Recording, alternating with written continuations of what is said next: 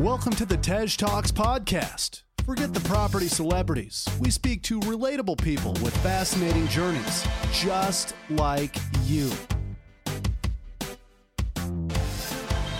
Hosted by Tej Singh, we bring you news stories, life-changing deals, and expert advice every week. I don't think you're ready for this podcast, you know. This is a really good episode. I've kind of come off it feeling really inspired. Dorian is a very, very lovely man who has a wealth of experience from buy-to-lets, properties, flips. But what we talk about near the end is selling forward or working with social housing associations who will pre-buy a property off you. So there's no market risk, there's none of that stuff, which is pretty tasty. And some of the profits on these deals, 500, 700 grand, etc., are quite nice.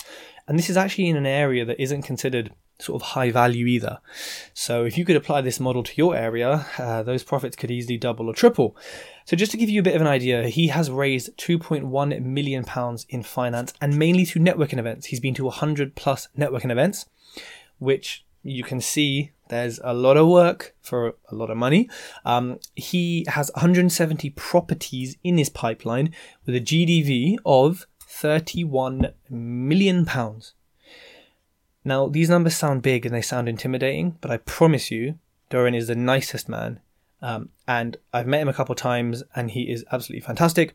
He can also sing the Welsh national anthem, of which he did sing publicly, loudly at a networking event that we were at, which was good fun. So we get kind of real in this podcast. We talk about things that people maybe don't want to hear, but we feel are important that you hear.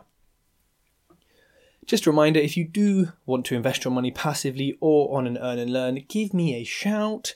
I am always looking to work with people and give you a return that is way better than the bank or your ISA or, you know, the bottom of your bed, wherever you keep your dollars. So yeah, get in touch with me. If you're not following me on Instagram, it's tej.talks. If you are not subscribed to my YouTube, then what are you doing? Tej.talks property. Dorian Payne, welcome to the Tej Talks podcast. Thank you, Tej. Thank you for having me. You know, when I first saw your name, I thought you were like a character from a Hollywood movie with like two guns and just slow motion. Don't you have such a cool Hollywood name? Don't you think?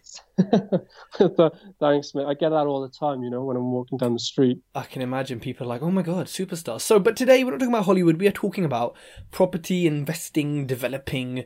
And, you know, you do something really, really interesting, which I know a lot of people like would want to do and have tried to do. And actually, you know, from my personal experience, I found it very difficult to even start kind of what like you were doing. Now, you are a Welshman, if people haven't worked it out yet. So we invest in the same area or similar areas. I feel like I've driven past your stuff without realising it. So before we get into like what you're doing and some of your deals and some of the figures, just to whet people's appetite, can you tell us like what were you doing before property, if there ever was a pre-property Dorian? Yeah, sure. Well, yeah, pretty much as you said, I'm from lovely sunny Wales, as you know. Met you down here as well, and you're doing some great stuff in the area. So thank you, Tej, for bringing Wales back on the map. It's always a great thing, especially with your standard of finish. So yeah, moving on. What I was doing pre-property, well, that is a funny one actually, isn't it? So I guess how I started, I've always kind of been into business, if that makes sense. Pre-property were, you know, in school, I was sort of doing things in school to make money. Probably things you shouldn't be doing, like selling cigarettes, but, you know, hey ho, man's got to make pocket money. No, I'm joking. No, seriously. So I was doing in school. So in school, like I said, I was doing some business activities, but predominantly I've always known I wanted to be in property. So my dad is a builder and my mum was a stay-at-home mum, and they were acquiring properties, what we call the buy, refurbish, refinance model. And my dad was buying them, he was doing the work, and they were sort of refinancing back out and carrying on doing it. They started by accident many years ago, and, you know, good on them. They built a good solid portfolio of many units around Newport, South Wales. And as they started to generate quite a lot in the portfolio, they found the management side of it quite difficult, or because of the new legislation and things. So when I was in early school, I started helping my mum in the house, managing. So I learned property management the old-fashioned way, paper books and everything like that, back when I was quite young, actually. And fortunately enough as well, I've really enjoyed it. So I set my first business up, which was a letting agency, when I was 16, just as I was leaving school, because I just knew I wanted to be a property investor and developer myself.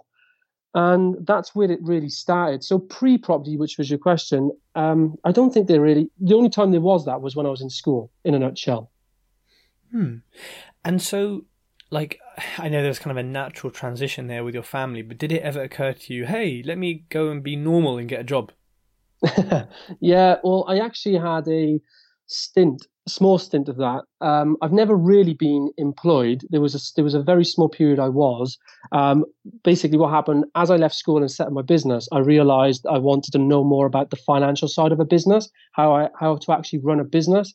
So I took an accountancy course part-time, and some people maybe listening might understand it. It was called AAT, Association of Accounting Technicians.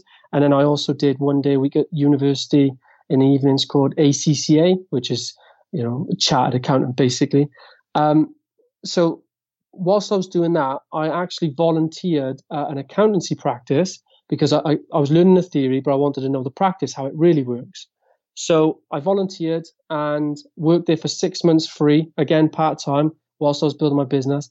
And then I actually got offered a job there. So I took the job, and with my proceeds from my wages, I actually employed 2 people in Wales. We had a sort of a government initiative called, I can't remember what it was called, but the company was called ISA Training, where they would fund half of the wages of an employee via a grant.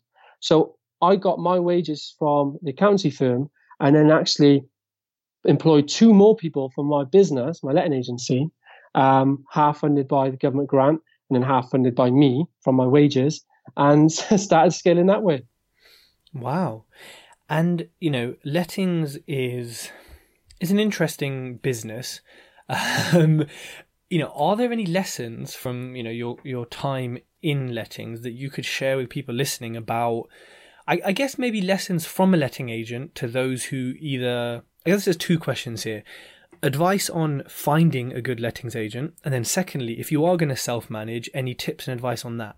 Yeah, sure. So I learned a massive amount. The fundamental knowledge of my my property knowledge now and everything I do all started from my lettings background, and also the business background that came from obviously starting, scaling, and the lettings business itself.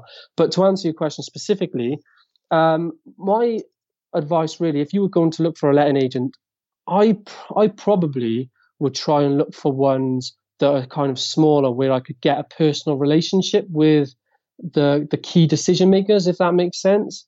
And so somebody that's really looking to drive the business, a little bit commercially minded, incentivized to work with you, rather than you just being a digit on a book of many, many other people.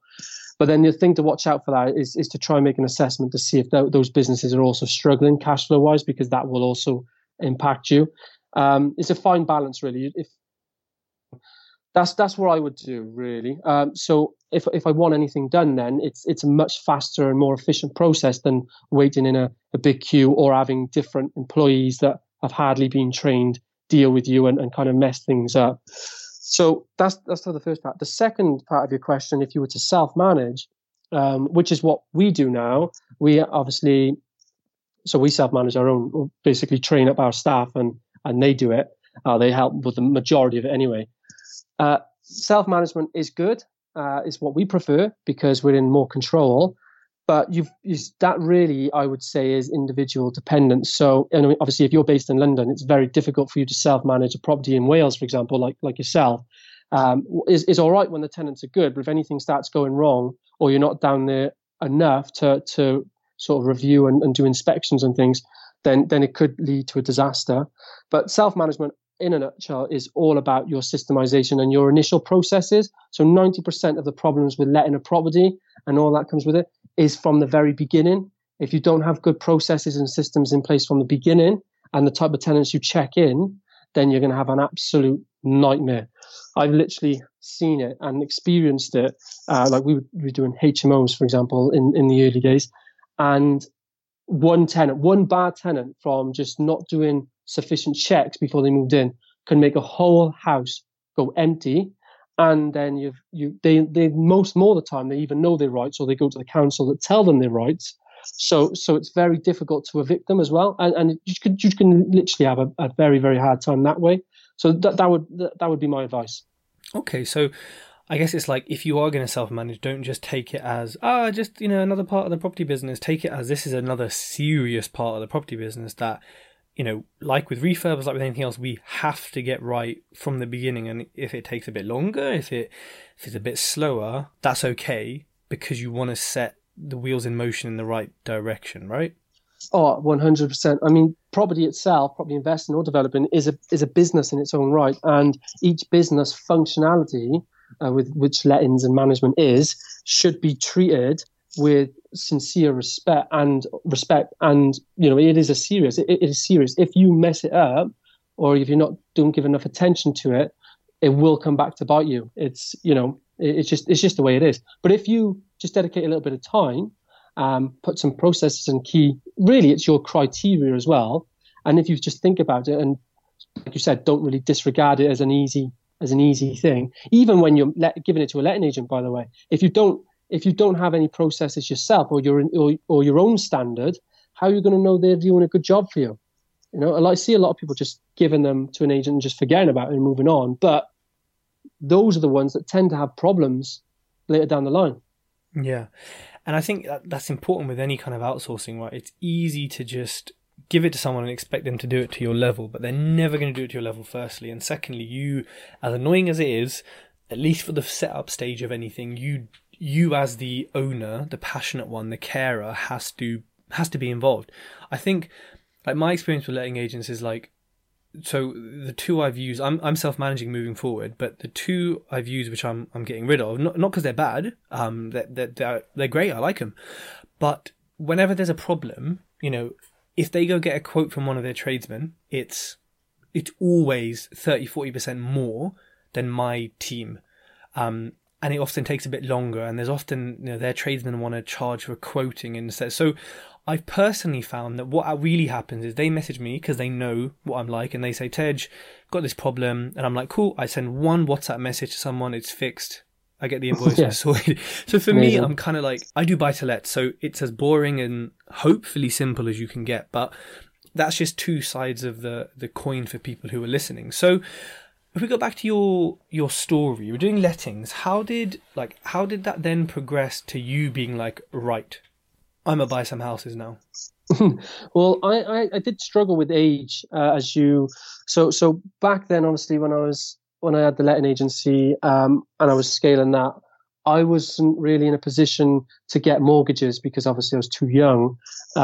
So I just dedicated my time to my original plan was to scale the business, make sort of much money from the business as I could, and invest it all into property and build a mammoth portfolio. That was my goal. I was very, very money driven back then, and that was probably one of my more negative traits. So from a business point of view, I learned very early that if you're doing something just for the money, or you're chasing money, you will miss a lot of the key soft facts around you that actually are instrumental to your success, if that makes sense. I know that was a little bit thing, but really for me, as I was scaling my business, because I was chasing the money, new opportunities were coming up all the time, which I was trying to go for. So people call that now in these circles the shiny penny syndrome. Obviously, I suffered massively for that for a few years, because as I was scaling my business and the team was growing, which was good. We was taking on many properties. We was letting many properties.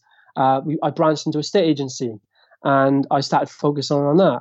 And then I personally, as the key decision maker and owner, took my eye off the lettings. I made the other outsourcing mistake, like you said, which is I basically tried delegating my responsibility, which you cannot do, because I didn't thought that they were to my standard. Again, another business mistake.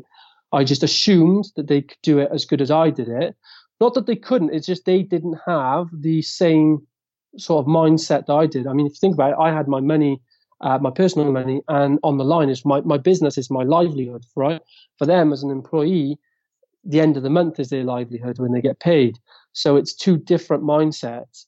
And as I was scaling the business and jumping from these opportunities, like I said, we went from a state agency. I started scaling that. Once it started getting a bit of traction, I jumped ship. I opened a finance brokerage. Once that started scaling, I jumped from that. I went into commercial. So as you can see, looking back now, my biggest mistake was trying to make so much money so fast. It was causing me a big problem. If I just focused, I would have made more, which is what I do now. I'm very focused now, my business is, and I don't deviate from it very, very rarely anyway. And the results that you get from doing that is mammoth compared to what you would get just jumping ship all the time. So that's how basically how it happened. And then as the years went by and I started becoming old enough to invest in property, some of the money I made, I did a deal myself. I was classed as inexperienced. So my brother that was older than me, he's 3 years older than me, he did a sort of joint venture with me, if that makes sense. So my brother is a builder, very talented as well, but he can just do all the trades, which is handy, especially for maintenance. But he did a joint venture with me. I put some money in. He put some money in. He built, or he helped build, and I helped labor, which I realized very quickly I never ever want to be on a building site working. Learned the value of sticking to what you're good at and not trying to sort of save money by doing tasks you're not skilled in either. They just take you so long when you value your time. Basically, I learned to value my time more. And anyway, we did that project and it was successful, and that really started me off on my journey. I started working with private investors from there. And I mean, I always need a good builder, so you might have to introduce me to your brother if he if he ever has a gap. You're building all the time, so then you said something there, and there was quite a quick transition there. So you obviously bought the first sort of property, did the JV, and then you started using investor finance. How did you go from, so obviously you had business experience, you had a proven track record of just, being an adult, right? Making businesses work and scale and things like that. So you had a bit behind you. How did you go from, I assume, sort of 1 or 2 properties with your brother to then being like, hey, random people, let's talk about investing? Like, how did that happen? Because I want people to understand how they can then build the trust and like you did. Yeah, amazing. And that's a really good question, actually. So as I transitioned from the business into property and realized that, I was fulfilling my beginning dream, and realized that if I just focused, I can get clear results. I also realized that obviously property is a capital intensive game and I need more money. So what I did, once the first property was done and me and my brother was looking at another one, I then started networking to go out there and build relationships with other people. I actually, at that stage, looking back now, if I remember, I didn't actually realize. So hindsight is an amazing thing, isn't it? I didn't actually realize when I started networking, it was actually accidental. I didn't realize then that I needed to borrow a lot more of what I could genuinely do with other people's money and collaborating with people. I was actually, it was an accident. Like I said, I think if I remember, I came across, again, power of big data, right? I just came across something on social media about a property networking event. That was the first time that I actually started networking. And when I attended the event, I started speaking with, and basically it was like a training event. And I went there and I started speaking to a couple of people. And as I was speaking to this one guy, he basically said to me, yeah, I have money, but I'm in a full-time job and I don't really want to do it myself. I'm just looking for someone to do it for me and I'll just put the money in. So that's the first time I actually understood that you could use other people's money. And it didn't take me long to put 2 and 2 together, just again from, my other just from my other business experience and watching and dealing with money coming in and money coming out and loans and things like that, paying people back, I realized what you could just do with it. And then knowing how to stack deals and properties, well, knowing what the margin was. But for me, it took me that long, I suppose. I didn't realize at the very beginning how I could work with other people. My family themselves, they just use all their own funds. So they even today, they don't borrow, they don't use other people's money. It's just their own funds. It's just a family portfolio. It just pays for itself continuously, which is a good position to be in. I mean, what do you think it was about you that, because obviously physical networking is important, but they only see you sort of that once. They don't know your history necessarily. There's no proof. It is very, I think with physical networking, could be wrong here, you need to meet people a few times and then maybe they see your stuff online, or I think it's a bit more proof is needed, right? So how did these people trust you so quickly? What do you think it was about you that allowed them to do that? Yeah, and I think that's quite interesting because I'm fortunate enough to borrow quite a lot of many different investors. But for looking back, there has been many times where I've kind of generated fortunate enough, I've generated enough trust initially where these sort of investment deals being done, and then it's just let's move on to the sort of how is it really going to work, the due diligence phase. So yeah, I mean, how did they generate trust into me? I'm guessing from the way I spoke to them.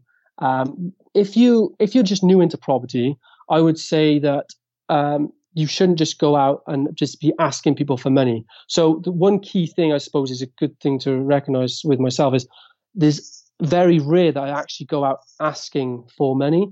Even when I'm looking for money and I'm physically networking, I don't actually ask for money. I don't. How I do it is when I go networking, I start just speaking with people. I'm asking them questions, genuinely interested in what they've got to say to me. And normally by the conversation, I can gauge the probability of them being investors or not. And when it comes to me, and when they ask me questions, I explain what I do in a way that I suppose was attracting investors. So I would say that, I work with investors to develop properties in South Wales, for example. In a nutshell, it would be probably more elaborate than that. Right now, if I was to go networking now and people ask me what I do, I would say that I'm in the area because, let's just say I'm in London, which sometimes I am. I say now that I'm in the area. I've just had a meeting with one of my investors. I'm a property developer based in South Wales, and I specialise in forward selling developments, and I collaborate with investors to do that. And then if they are interested as developers, they start asking me more questions. Obviously, if they're not interested as developers, they just normally say, oh, that's great. But the key ones is if they start asking me more questions like, oh, tell me more about that. Or how does that work? Or you work with investors, things like that. Then you start going down the path of they've invited you to tell them more about investments and opportunities like that. And I suppose, over the years of being in property from the different backgrounds, whenever the questions were coming back, it was the question phase that was generating trust. Now, actually, it was when they were asking me questions, it was the ability to answer them, and for those questions to make the answers to make sense. Yeah, and I think that's something that you kind of mentioned before. Maybe when you're new to property, you potentially will struggle with that because you don't know. So as much as these 1997 courses, etc., will say to you, you can raise money from anyone at any stage, you absolutely can. But, for example, if you're listening to this and you're it's your first day in property today, speaking to you, speaking to me, speaking to Dorian, it's a different conversation. It's a different confidence, it's a different response. And the only thing that can build that up is time and experience, which you don't want to hear. I know you don't want to hear that, but... Well, to be honest with you, Tej, you've hit the nail on the head. And there's a golden rule when it comes to a lot of these courses, which is the truth doesn't sell, really. So, obviously, people that most of the time is, the education courses is a business in its own right. They need to get customers in because that's how they make their money.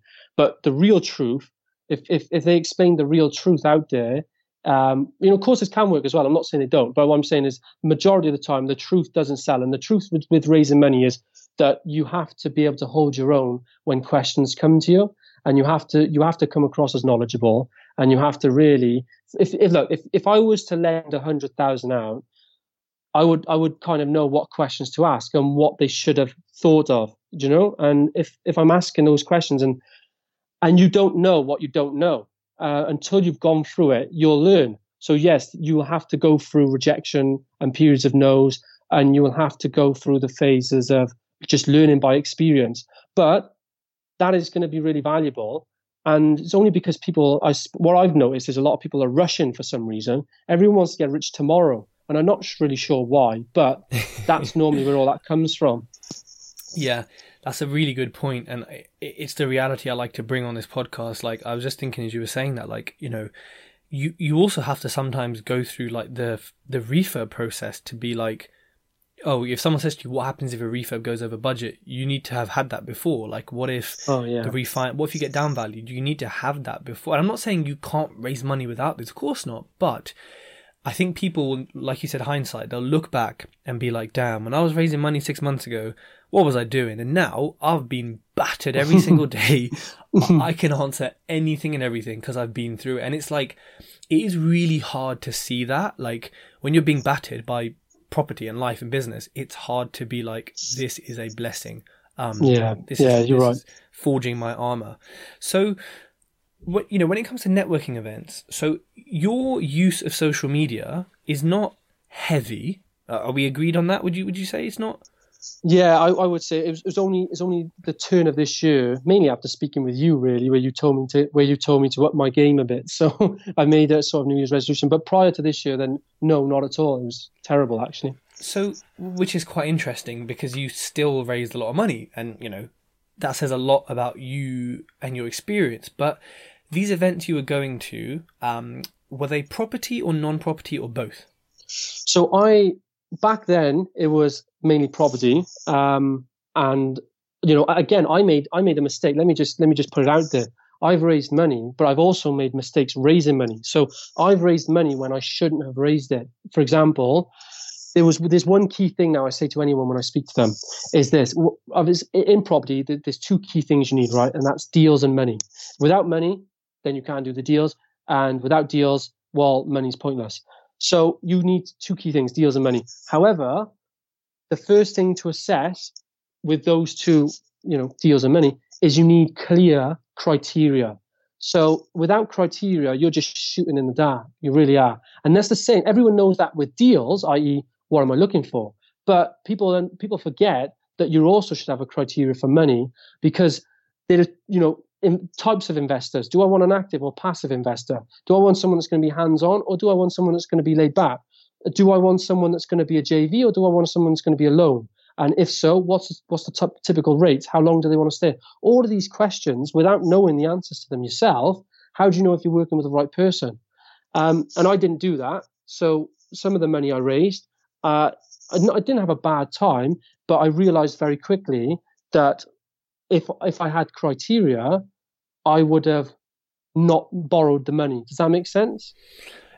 Yeah, that does make sense. I mean, I've been in that situation before where I didn't have criteria, and maybe slightly different. If I look back at it, I would have still borrowed the money because I needed it and it helped and it worked. But I know now my criteria, I'm like, okay, you know, X, Y, Z, I kind of know what I'm looking for, like you said. So that does make sense. And when it comes to, because I want to carry on with the reality we're giving, right? The big spoon of reality. Like, so how, and you may not have tracked this, but like, I don't know, how many networking events or how many conversations do you think you have before you get an investor? You know, like, what's the conversion ratio, or like how much work goes into getting just one investor?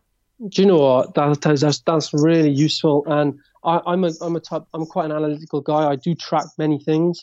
Actual networking and leads from networkings and converting from networking events is something I actually do not track, being honest with you. But I highly recommend anyone do that. I should do that, I'll be honest. But from memory, from feel, this is, like I said, at the beginning, I started off doing just property networkings. Nowadays, I'm much more heavily business networking, but I do a mix. So I still do property, but I mainly do business networking events. That's what I'm doing now. So there has been a shift. And the reason for that is purely because, again, no disrespect from courses, but courses, if you think about it, it's funny. If you're sat in the audience, right, on one hand, they're telling you to raise money, yeah, and on the second hand, they're telling those in the room with money that they should be getting at least 1,000% return on their investment. You know, Only. So, but so obviously, if you're in that room, majority of investors you're speaking with, the expectations they have are that high that your deal, even if you can deliver that return, instantly turns into high risk. Because if you've got to service that return, and I've done this personally, this is one of the things I was talking about, because if you have to service that return, that leaves a wafer thin margin for yourself. I'm just assuming it might not, but what I'm saying is that was what it was becoming probable that would happen. So I started looking for money elsewhere. Or when you have criteria, like you said, you can still borrow the money, but you now set their expectations to your criteria. And if they agree with it, you're good to go, because everyone understands. But yeah, coming back to what you said then about tracking, you know, I've attended some networking events, and I'm doing a deal now. So we're building nine apartments, and the guy lent me 235,000. Great guy, got a lovely relationship with him. I literally walked through the door. He was the first guy I spoke to, and I told him I would carry on the conversation because I wanted to sort of work the room. And that was pretty much it. He basically said to me on the spot, "Yeah, let's do it." It was kind of that easy. On the other hand, I've had to work with investors and have about 10 meetings with them. So there's no hard and fast rule for it, I would say. But I've also gone to networking events where there's been no one, and that is more so than not. I mean, out of the investors I've worked with, which to be honest with you isn't that many actually. I mean, about a dozen, about 12 investors that I've worked with. Then I would say I've probably done well over 100 networking events to do that. Okay, so over 100 networking events to get 12 investors. How much have they loaned you in total? Can you share? So I've raised 2.1 million from investors. Ooh, that'll buy you half of Wales, mate. Bloody hell. So I want to repeat that again. So over 100 networking events, and you go all over the UK. You're not just going down the road, are you? Like you're traveling a little bit. I actually do hardly any networking events in Wales. I mean, most of them have been London-based, Manchester, Birmingham, Reading. So those ways, yeah. So you go to places that people hear your exotic accent in. So yeah. 100 plus networking events to get 12 investors to raise 2.2 million. Now, anyone listening who invests in London, you're going to think, oh, well done, Dorian, you raised enough for a car parking spot. But anyone who invests somewhere a bit more sensible with prices, you're going to know that's a large chunk of money, especially if that's, you know, used in combination with mortgages and bridging, because that then becomes a ridiculous amount of money. But I want to get into everyone's head that 100 networking events plus is a lot of petrol, a lot of Airbnbs, a lot of sitting in cars, a lot of sore throats, a lot of sitting through crap presentations. I can't even get across to people the scale of 100 networking events, right? And the cost mentally, physically, to raise the kind of money that for anyone listening would probably change their lives. So I want everyone to just maybe pause the podcast now and have a think, because that is the level that Dorian's gone to. And also, you know, again, going back to social media, this is without a brand. So for everyone listening, if you have a brand, you may have to do less networking events, you know, potentially. Yeah. But there's still a huge cost to raising that money. Now, if I said to you now, you know, looking back, do you wish you hadn't had to go to 100 networking events, or are you sort of grateful for that? So it is a bittersweet thing. So yeah, looking at my account, because I did my accounts for the past few years, and I always compare. I just got to come back to your point, which is so right. Even though you can borrow other people's money and effectively not use your own money, the cost involved of borrowing someone's money, obviously getting in front of them for starters, and then building that relationship, and then legal fees for the legal agreements alone can cost you thousands, and it really can. And that's without a guarantee the investor will go off. I've spent last year alone, I spent 20,000 in the entertainment, basically. Well, you didn't spend any of that on me, did you bastard? No, but every time I go to London from Wales, for example, when I was first doing it, I was going up on the National Express. I was going on really off-peak times, like I was leaving at 4 a.m. I was coming back at 1 a.m. again the very next day, and it was ridiculous because I was trying to save money. But now, if I'm going, I can't get to London, go to a networking event, have a few drinks. I don't drink, by the way, but have a few soft drinks and a meal, and have travel there and back, and eat on the way and back as well, without any change between £150 to £200. I can't anyway. Obviously, there's ways you can do it cheaper, but still, it's very easy, very, very easy to go and spend £100 just doing it, and all those add up. So it does definitely cost you money.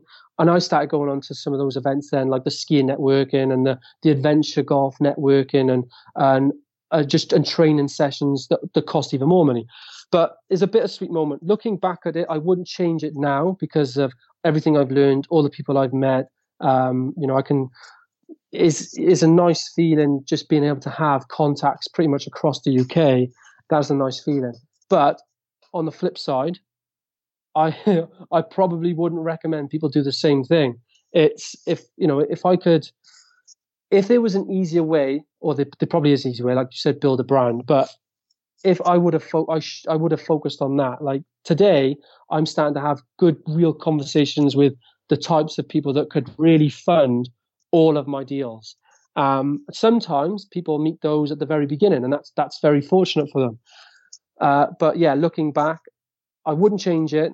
But it was definitely hard work, and I would have done it if I would have done an easier way for sure. And it's quite inspiring to hear that, because and I think a lot of people listening, as much as they're going to be like, oh, I hate hearing these real numbers, and it's like, that's such hard work. I think a lot of people are going to be inspired, especially the part you said about you were first traveling off peak, doing things to save money, which I'm in that stage right now, right? Like I will do things. I mean, I probably always will. I'm Indian, innit? But like, I'm in that stage where I'm you, however many years ago, doing those things. So it's kind of like nice to see you X many steps ahead, raising this kind of money, having these kind of conversations, and doing stuff that like we all pretty much want to do. I mean, I remember you came to Crewe from Wales and you got the train, and I was like, what? Yeah. And you got the train back at night, and I was like, that's when I first met you, and I was like, yeah, that is some commitment there, sir. So, I applaud you for that. And just so everyone knows, like, how long have you been doing property? Like, I'm going to say seriously. What I mean by that is, I guess, how long have you been using other people's money? So if you how long have I? So using other people's money, I've been doing that on a serious level for the past 4 years. So I would say the first 2.5 years was raising small amounts of money. So the first loan I raised was 20,000, and then it built up. It was 40,000, 75,000, and then they were sporadic, so they were months apart. So it was difficult. I mean, I wasn't doing many deals years ago. I was doing a few deals years ago. But the benefit of compounding, which is like they say, the eighth wonder of the universe, is if you continuously do the same sort of actions, the results will come in faster. And I would say the past 18 months is where I've raised, I would say, 80%. No, I wouldn't say that. I'd probably say 70% of all the funds has been within the past 18 months. So, I've been in property, I would say, full time for 8 years. I've been using other people's money for 4 years, but I've only really been doing serious stuff for the past 18 to 20 months, I would say. And again, it's good to share that, because people might be at month 16, and people might be at month 1 or whatever. So it's nice to hear that actually, all in all, it's taken a good chunk of time for you to be at that level performing, where you can raise this kind of money, and sometimes it's as easy as the first person you meet, which is, fantastic when it happens. And you can't really believe it sometimes when it happens. So that's raising finance. And I think there's a lot of tips in there and a lot of useful tips for people. But before we get onto like what you're now doing in property, the cool stuff you're building, could you maybe give people like, I don't know, top 3 tips for networking? So maybe like, people who are new to property or new to networking, it can be nerve-wracking. It's a room full of strangers. I'm standing at the door. Give me 3 tips. Yeah, sure, and you're right. It can be nerve-wracking as well. But once you come over that fear, it's actually second nature. So 3 tips I would say. The very first one is I call it criteria, but not necessarily have a reason to go. So I'm only going networking to raise money, for example, but have a criteria. So the second one, let me just elaborate on that. Criteria, what I mean is, if you have a rough, every time I go to a networking event, I'm not there just to raise money, but I'm always there to raise money, if that makes sense. And I always have a criteria for the money and the people that I want to work with. So the very first rule I say is have a criteria, have a real think about it, and then the people that you actually need to speak to, because it's just the way your brain works, you start picking up on them. So like I said, if you look for a yellow car, all of a sudden you start seeing hundreds of them. It's the same principle. The second key thing is, I'd say, you hear this a lot, but you do need to work the room. If you have a criteria, it's easier to do that. So instead of just staying with the same person all night, try and get around the room. And the more people you can potentially touch base with, the likelier it is that you'll find that investor. And the third key point I would say as well is ask them questions. So if you're nervous and you stood in the back room and you say you don't know what to do, it's mainly because that you don't know how to speak to people, or you're uncomfortable speaking to people. And let me tell you, the golden rule I've learned: people love talking about themselves. I don't care who it is. You start asking people questions, and like good questions. So I'll give you an example. Just this will help people if they don't know what to do. I always start with, and I'll just walk up to any people at a networking event, and I'll just open up straight away. If they're already speaking, the very first thing I'll say if they're speaking to someone else is, "Do you mind if I join?" That's the first thing. No one's ever said no. If they're not speaking to anyone, I'll go up to them and I'll just put my hand out and I'll say, "Hi, I'm Dorian," and then that starts it off. They normally say who they are, and then all you have to say to them is, "What brings you to this event? Where are you based? What is it you do?" And then just build questions from them. Every time they reply back to you, say, "Tell me more." If they say, "I'm a property investor," people have said that to me, I say, "Tell me more. What is it you do in property?" And the more questions you'll ask someone, the less nervous you'll be. And eventually, it'll come around to you, and they want to listen to you then. So that's 3 good tips, I would say. Very good. The last one in particular, I often say to people beforehand, have some sort of questions ready that if things do get awkward, or if someone is like, "Yep, I'm a property investor. Yep, I live here," you can kind of open them up. Dealt with them. And warm them up. But I have a question for you on networking before we move on. Working the room. Cool. Now, how do you exit each conversation tactfully to then move on and work the room? Because I know that is something that people struggle with, but they don't talk about. Yeah, they do. And there's a few different just small sentences. Most people get really uncomfortable with it is because they don't want to hurt someone's feelings, which is nice. It is nice. However, nice doesn't really get you results. You can do it in a nice way. What I'm saying is, you won't seem, it's not nasty. Sorry, that was what I was trying to say. It's not nasty to just turn around and say to someone, let's touch base later. So a few quick sentences I would say that you need to that I use when speaking to people is, I just need to speak to that person over there. That's one. The other one I'd say is, I've got your card. Let's touch base. I'll give you a call or drop you a line after the networking event. That ends that one. The other one is, I'm just going to get a drink. That ends that one. And the other one is, absolutely lovely to speak with you. I really like what it is you're doing, and let's keep in touch. Just ends it. So there's many different ways you can say it. You can say it as nice as you want, or you can literally say, "I need to speak to that person over there. Pleasure to speak with you. We'll touch base soon." So it depends on the person you're speaking with, I would say. It's all pretty much the same thing. What would you say, Tej? I would probably say a combination of I think I've heard myself say a combination of all of them, but I also host PPN Knightsbridge, a little plug, second Tuesday of every month. Yeah, Dorian, you must come along.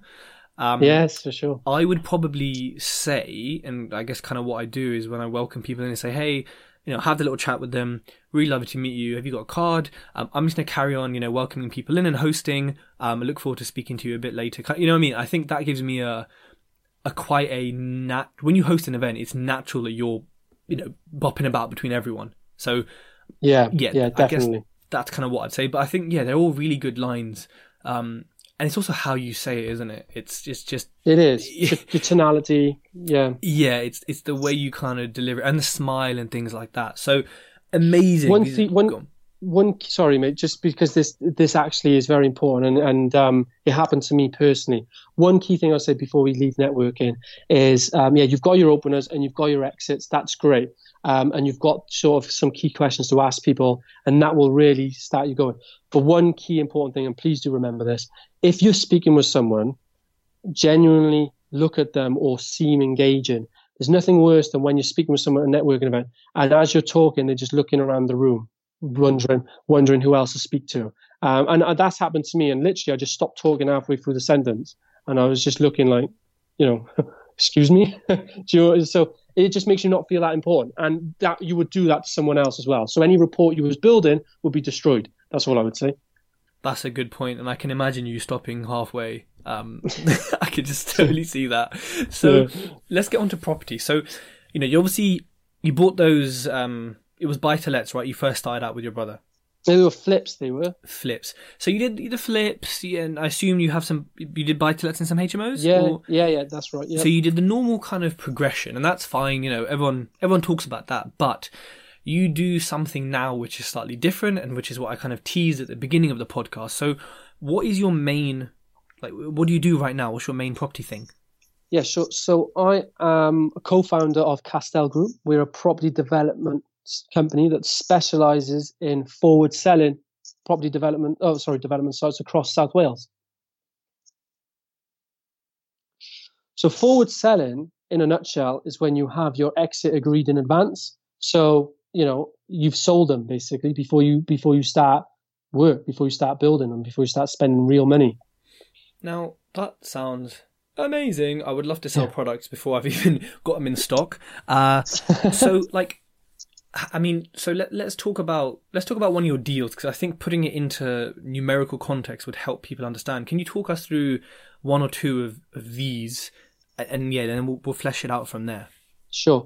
So just a quick thing as to why I really started looking down that route, and this is just to show you the realities of property. So as our developments were scaling, we did a private development, i.e., we did one for the open market, only a small site, couple of units, and I couldn't sell it, unfortunately. At the end, I was working with an investor on it. So this is the realities right here.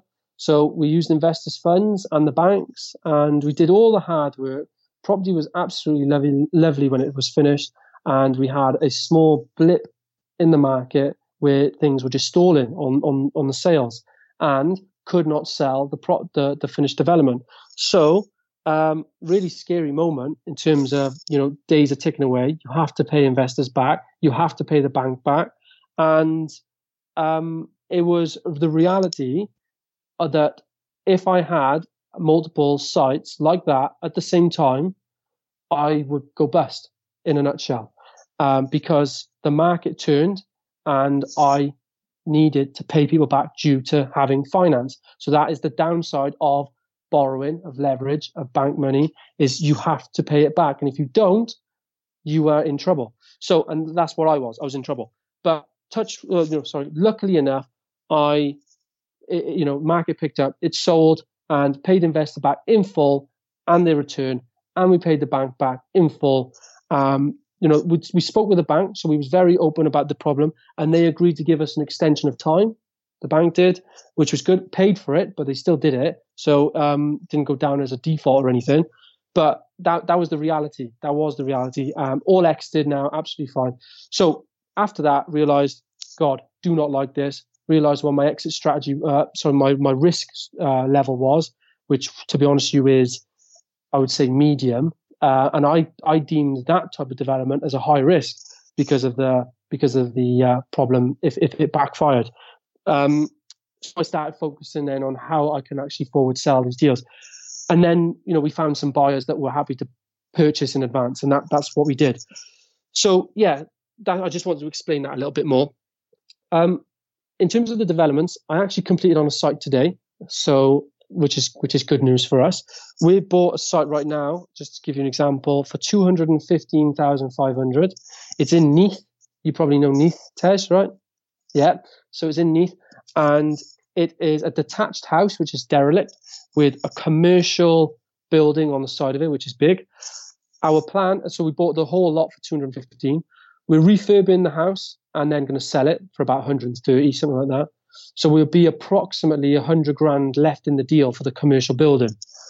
Now, we've had a favourable pre-app.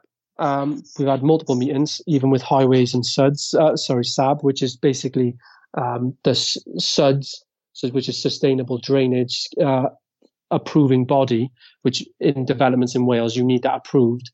You don't need it in England, but you do in Wales, which is the fun of developing in Wales. And we're going to build 10 flats on there. So the total GDV of the site, including the house, is 1.5 million. The 10 apartments are pre-sold, so they're already sold. And obviously the house isn't pre-sold, but that's very small risk for, that'll be absolutely fine. The total cost, the actual build is approximately sort of 700,000. That's what we do because we don't use a main contractor. We sub things out. And yeah, in a nutshell, 1.5 million GDV, 215,000 purchase price, and about 700,000 build cost, including professionals and exit all in. So leaves us approximately 500 gross. Wow. Yeah, after factoring into finance. And I mean, that sounds incredible. When it comes to like sort of this having sold it already, like what kind of people are buying it? Is it like, are you selling it to Tom, Dick and Harry on the road? Is it like a council? Is it an association? Yeah, sure. So no, it's there's like a small handful. So we work with registered social landlords, we work with charities, and we also work with some, I would say, they're kind of private, but they're larger private associate like syndicates. So basically, kind of like pension funds. That makes sense. But they're really only interested in larger sites. But the main registered social landlords and charities, those are the main ones.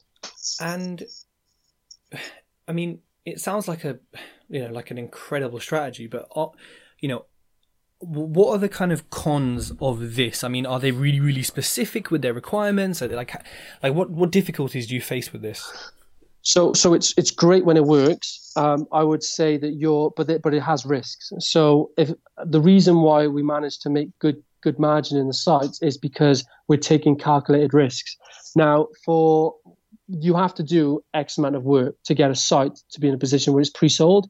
Now, one of your biggest risks lies in the fact that you need to fund X amount in advance in terms of getting a reasonable assessment on planning, some professionals and reports to be done, and specific architectural drawings to be done as well. So you're probably talking about every site you're going to be spending between 5 and 10 grand before you even know for sure that it's going ahead. You'll have an indicative okay, but you won't know for sure if it's going ahead.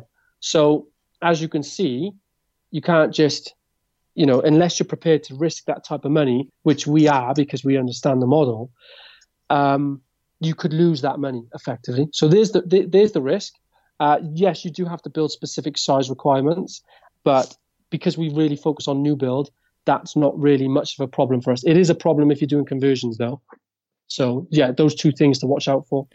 And then on the first point, like when it comes to, so are you saying before you even purchased a site, you got to spend 5 to 10 grand? Yeah, because if you purchase the site and then they don't want it, then you're in trouble. So you would try and, there's a process we follow. We try and we obviously always get exclusivity with the vendor. Now that is quite tough to actually prove in kind of law. You are doing a little bit of a gentleman's agreement, but they sign it. So we get them to sign heads of terms, which include an exclusivity agreement.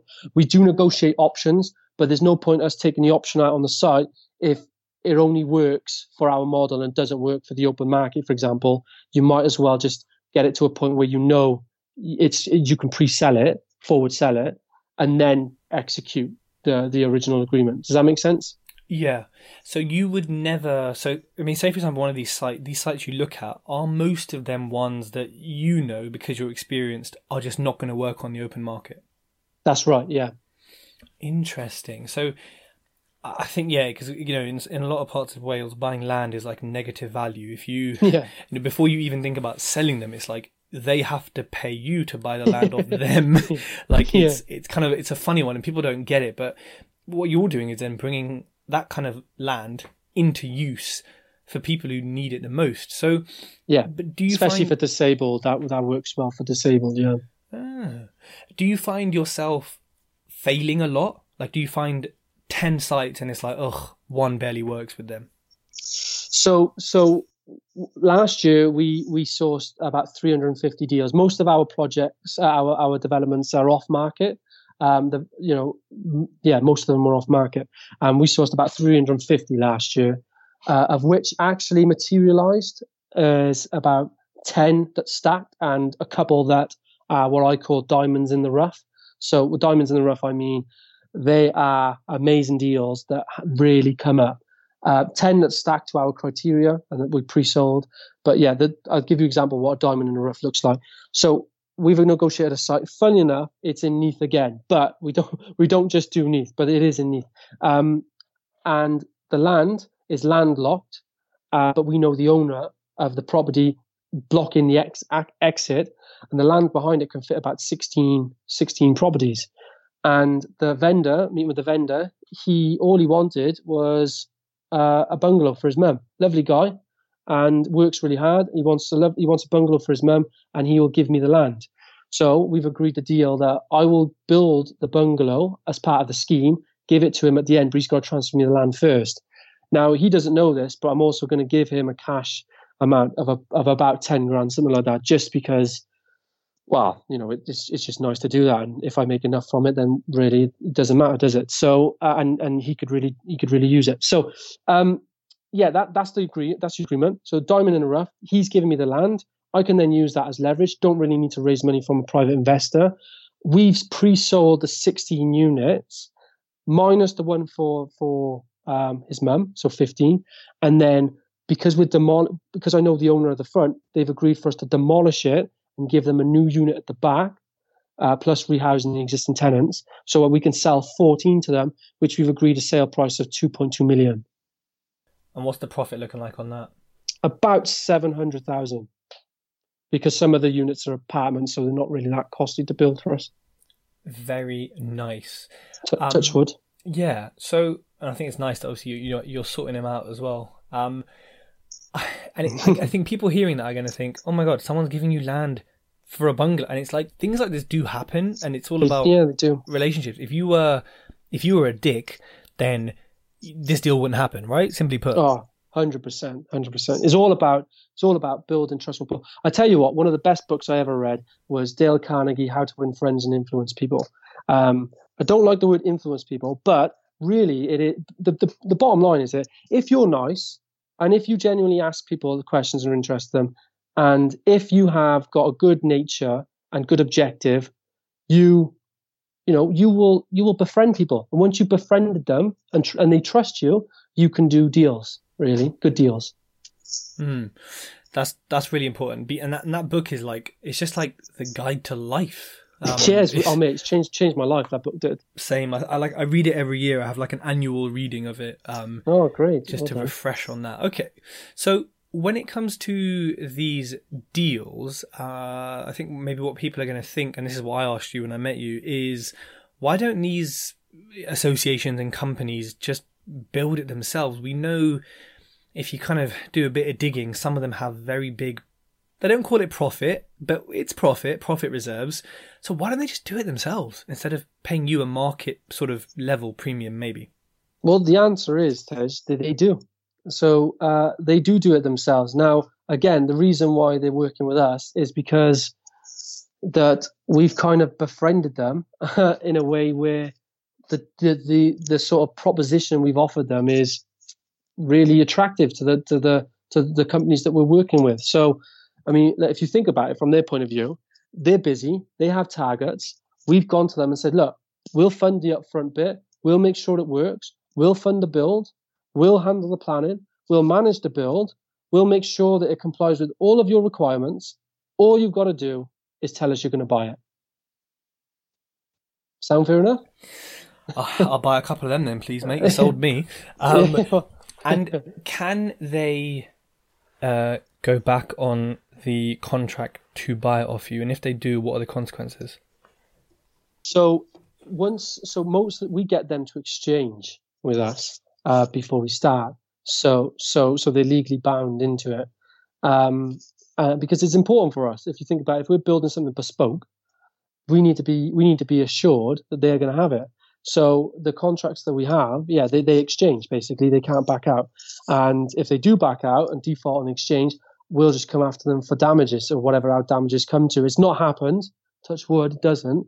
And because the balance sheet of these companies are really strong, if they have a debt to pay, the balance sheet of their company, which is public information, tell me that we ain't going to have a problem them paying. Does that make sense? Yeah, you're working with big players, so therefore they have no excuse. The one company we're working with, they have 225 million of assets on the book of over thousands of homes under their ownership, and they're only geared to 42%. So if they're buying a site off me for 1.5 million, I think they'll be all right. Yeah, I mean that is someone's making a lot of money out of that 42% LTV. Yeah. And that is actually a good point, to be honest with you, Tez, because if you can pre-sell to forward sell to anyone, like I said, Tom, Dick, and Harry, but if you're forward selling to someone that has no asset, that is still risky, because you can forward sell, but if, like you said, if they enter into an obligation to buy, but they've got nothing behind them, they can still go bust. It's and if it's a bespoke product as well, you can't really sell it to anyone else, then you're so the risk level changes on every deal. You've got to, like when we do our appraisal, it's not just a numbers appraisal. It's an initial assessment, it's a planning appraisal, it's a numbers appraisal, it's a risk appraisal. We go our appraisal spreadsheet is like 20 pages long. Wow. But you need to be in these types of deals. Yeah, that makes sense. And how long does it take to go from, you, let's say, finding a piece of land to then the profit being in your bank account and you can see it on your phone in your bank account? Yeah, that's a good question as well. So the answer is quite long. So we do two things. Obviously, we develop, but we also do a bit of land flipping as well. So some sites we'll take to buildable and we'll just sell it on instead of us building it out. That's a bit faster. That takes on average between approximately 9 months to do. If you are going to, so we predominantly build, by the way, within the development boundary, the development settlement of areas, and we predominantly build brownfield sites. So sites that have an existing or previous use on it. We do have a small greenfield site as well, which has been basically undeveloped land, but we predominantly build brownfield. We want to as well because we want to bring the area back in. But that's just a bit of information, because the different types of land that you're trying to do in areas have different timescales. So remember that. So if you're buying a site that's outside the development settlement, and it's going to take you longer, possibly longer than a site that's in the development settlement. Just think, so that's just a little bit of information. But for us, on average, finding a site to actually acquiring a site can take anywhere from 3 months to, but the average is more like sort of 5 to 6 months, anywhere up to a couple of years, because you might have an option on it or something. The actual process then from once you've bought it to get planning literally is like another 6 months. So you're in 12 months already, worst case 9 to 12 months. And then the process to build takes approximately, for our sites, between 10 and 12 months.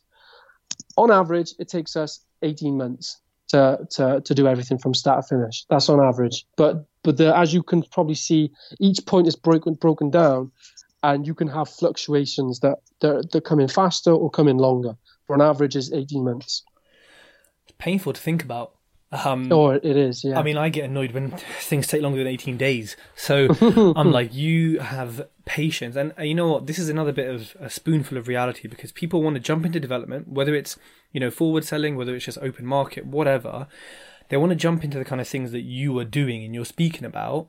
But what is missed, and what's maybe missed off, education and stuff, is 18 months is like, you will be a different age when this is done. Like you will have like it is a long time. But and well, the key thing for developments when it comes to risk is your risk in terms of market risk might be absolutely fine now, but you've got to remember, in 18 months, no, you don't know what the market's going to be like. So that's where forward selling is why we prefer to do it, because it takes your market risk out. To a certain degree. You're right. So there was a great saying by Richard Little. You probably know him. He's a prolific developer, and he said that development is a get poor quick, get rich slow. And it's true. If you do it right, you will get wealthy. It's just fact. If you do it right, if you don't do it right, you will get poor. That is also fact. So Warren Buffett also says it. I'm looking at his book right now. But he says his secret, everyone basically said to him, Warren, why doesn't everyone just do what you're doing? And he literally just hit it on the head and said, nobody wants to get rich slowly. No one does. Because that is the truth. If you want to get rich, it'll take time. You do it right. Mm-hmm. Yeah. And it's true. And and listening to their words, it's still easy for us to be like, fine, 18 months. But it's 18 months of like stress, challenges, rain. Yeah. I would be lying. I would be lying if I didn't tell you that it is extremely stressful. It is always on your mind. But also I'd be lying if I didn't say that the timescale really infuriates me, because I am an impatient guy. I am. I want stuff yesterday. I know one big shift for me though is I'm no longer in property just for the money anymore. I've learned to really love it as a business itself. I treat it as a business, and like if you were going to open a chip shop as a business or something, you wouldn't expect to make $1 million tomorrow. You would expect to grow it, maybe franchise it, get more stores, things like that, and then make $1 million over time. It's the same thing with property, really. Just because you can make £1 million in a deal doesn't mean that you should jump straight into it and try and do it within a week. It's but yeah, once you change that mindset, it becomes a lot more clearer and enjoyable. But it is still tough.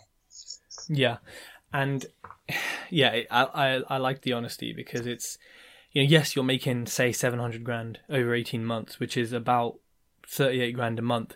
I didn't do that off the top of my head. I have a calculator in front of me. But maths. Oh, you will, yeah. But you then have to ask yourself, that is a very significant chunk of money, depending on your view. But could you make that in a different way with less market risk? It's one of these things, right? Development's great, but you really do have to analyze, because you're in it for a long time and you're in it, like you're stuck in it. So yeah, and I noticed there's people that want to do developments just because they want to do developments. If that makes sense, for some reason, when you go around property, they like developments is for some reason got like this golden halo around it, where once I'm doing developments, I am successful. But really, that is not the case. I know people that have multi-million-pound businesses doing with stuff they do not even own or build. You can make money in nearly any sector that you want. So you hit the nail on the head, really. It comes back down to, we talked about criteria for deals and money. But once you have a criteria for your life in terms of what you want, once you start with where you actually want, what you want out of life, so money, but also your lifestyle, what you want your time and your future to look like, when you match that against the realities of these different property, call them strategies, you will know if it's for you or not. And most of the time, if you find out development isn't for you, that is also a very good step. Yeah, I agree. And I think, there's definitely whether it's ego or whatever it is, there is a sort of thing around development being the top of the game, which, I guess technically it is the top of the game, and it's the hardest, most challenging, most expensive, most rewarding part. But like, mate, give me 200 buy-to-lets, single, vanilla, boring as hell. I'm happy. The only reason I'm going to do some developments is because I get bored easily. look at my family. My family, and I've been involved with them, like I said. So I've been personally involved, fortunate enough, in about 70 different property transactions from start to finish within my family portfolio. But the family, that portfolio is in the triple digits, and they don't do development. They don't. They it's predominantly single let, whether that be resi, semi-commercial, commercial, but it's predominantly single let, rinse and repeat, build it up, and it works. It has worked. It's worked since the 80s for them, and it's still working today. So, why change it? It works. Yeah, 100%. So, and that's a nice sort of message there, right? Is do what is going to work for you, your risk appetite, your goals, your ambitions, your situation, your future situation. Just because I'm doing this and Dorian's doing that doesn't mean anything on what you should or shouldn't do. So Dorian, this has been an incredible podcast. I loved it. Thank you. Yeah, we could talk for days, like you said before. Yeah. But maybe if you could leave people with, I don't know, what are your top 3 goals for the next year, sure. 5 years, 10 years, whatever? So I would like to just start with, so I'm very clear with my goals, and I'd like to just explain them because I've reverse engineer back what I've just told people to do listen to the podcast. I've actually done that as well. So, and also a shout there as well to, I specifically go out there and I've got some coaches as well that I work with. So like we touched on the education thing earlier about these courses and stuff. And I agree with you, Tej. When there's education companies that just do education just to make money, that most of the time is not a good it's not a good recipe. But there's some people out there that don't even run education companies. They're just very knowledgeable, and I pay them more like consultants to oversee and basically bounce ideas off. And like I said to one of my coaches, I'm sort of working with you because I want to know the things I do not know yet. Does that make sense? And the reason I do that is obviously in my type of development, if I make one mistake, I will, it causes a massive problem. So, my goals really are right. Let me imagine this. Let me set the scene. So I'm building my company, Castle Group, to develop 500 homes per year.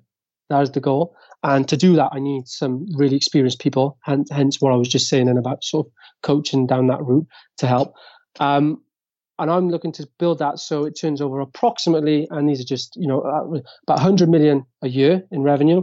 And my exit then on that is to float it or to merge it with a larger company. That is my original goal. That's what I'm working towards. 500 homes per year to float or to sell. My personal cash flow goal is 200,000 per month. And this is a 10-year goal, by the way. My luxury lifestyle will not cost me more than 10,000 a month. And that for me I'm not a materialistic person. I don't really, want all of that stuff. It's not what I'm working for. I just really want a life where I don't have to worry about anything. The majority of my money is for my lifelong goal, which is really what I want to be and will always wanted to be, as well as property investor, which I'll always be, is a prolific investor in terms of I want to invest in businesses. I want to invest in those things that can change the world. I want to be sat around the table with those that are starting out, and I want to be able to put in 100,000, not really worry if it comes back, but be there for the journey and to watch it scale and grow.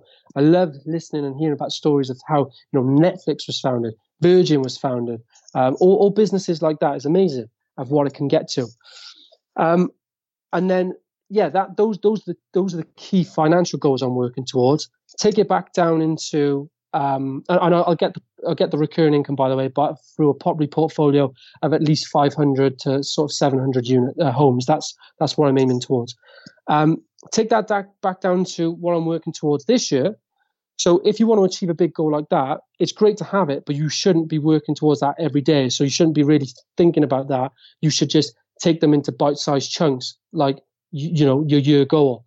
So this year, my aim is to raise a further 2 million for Castel Group, is to acquire another 4 key strategic sites to land flip 5 other sites and to add 6 more properties to my personal portfolio. I'm not really scaling as actively as I want to be, is mainly because I'm so focused at the moment on the development side. It takes up so much energy. But those are my yearly goals, and I've reverse engineered them in a way where if I hit this goal, and then year 2, year 3, year 4, year 5, year 6, year 7, my year 9 to 10 goal will be that 10-year goal I just explained. Does that make sense? Mate, sounds incredible. Sounds big. I love it. So, Dorian, thank you so much for coming on the podcast. I think a lot of people are going to be inspired, and I hope that people have been taking notes about networking, because you've displayed the results it can achieve, and I know anyone can achieve them as long as they follow the steps that we've kind of gone through and they keep going to networking events like PPN Knightsbridge every second Tuesday. So if people want to get a hold of you to have a chat after this, what's the best way they can do it? So the best way to come and contact me is to attend PPN Knightsbridge. I'll be there. I'll tell you, there's a little plug for you, mate. No, the best way to get in touch with me, I would say, is probably social media, actually. Yeah, so I'm on Facebook, Instagram, and LinkedIn. Each of the URLs for me is Dorian Payne Property. It's quite easy. And yeah, that's the easiest way to reach out to me. So please do. If I can help you in any way whatsoever, I'll be more than happy to do so. And I just love talking about property as well. So, yeah. Awesome. Thank you so much, Dorian. Tej, honestly, mate, thanks a lot for having me. It's been a real pleasure. I really do appreciate it. If you like this podcast, connect with Tej on Facebook, LinkedIn, and YouTube for more great content.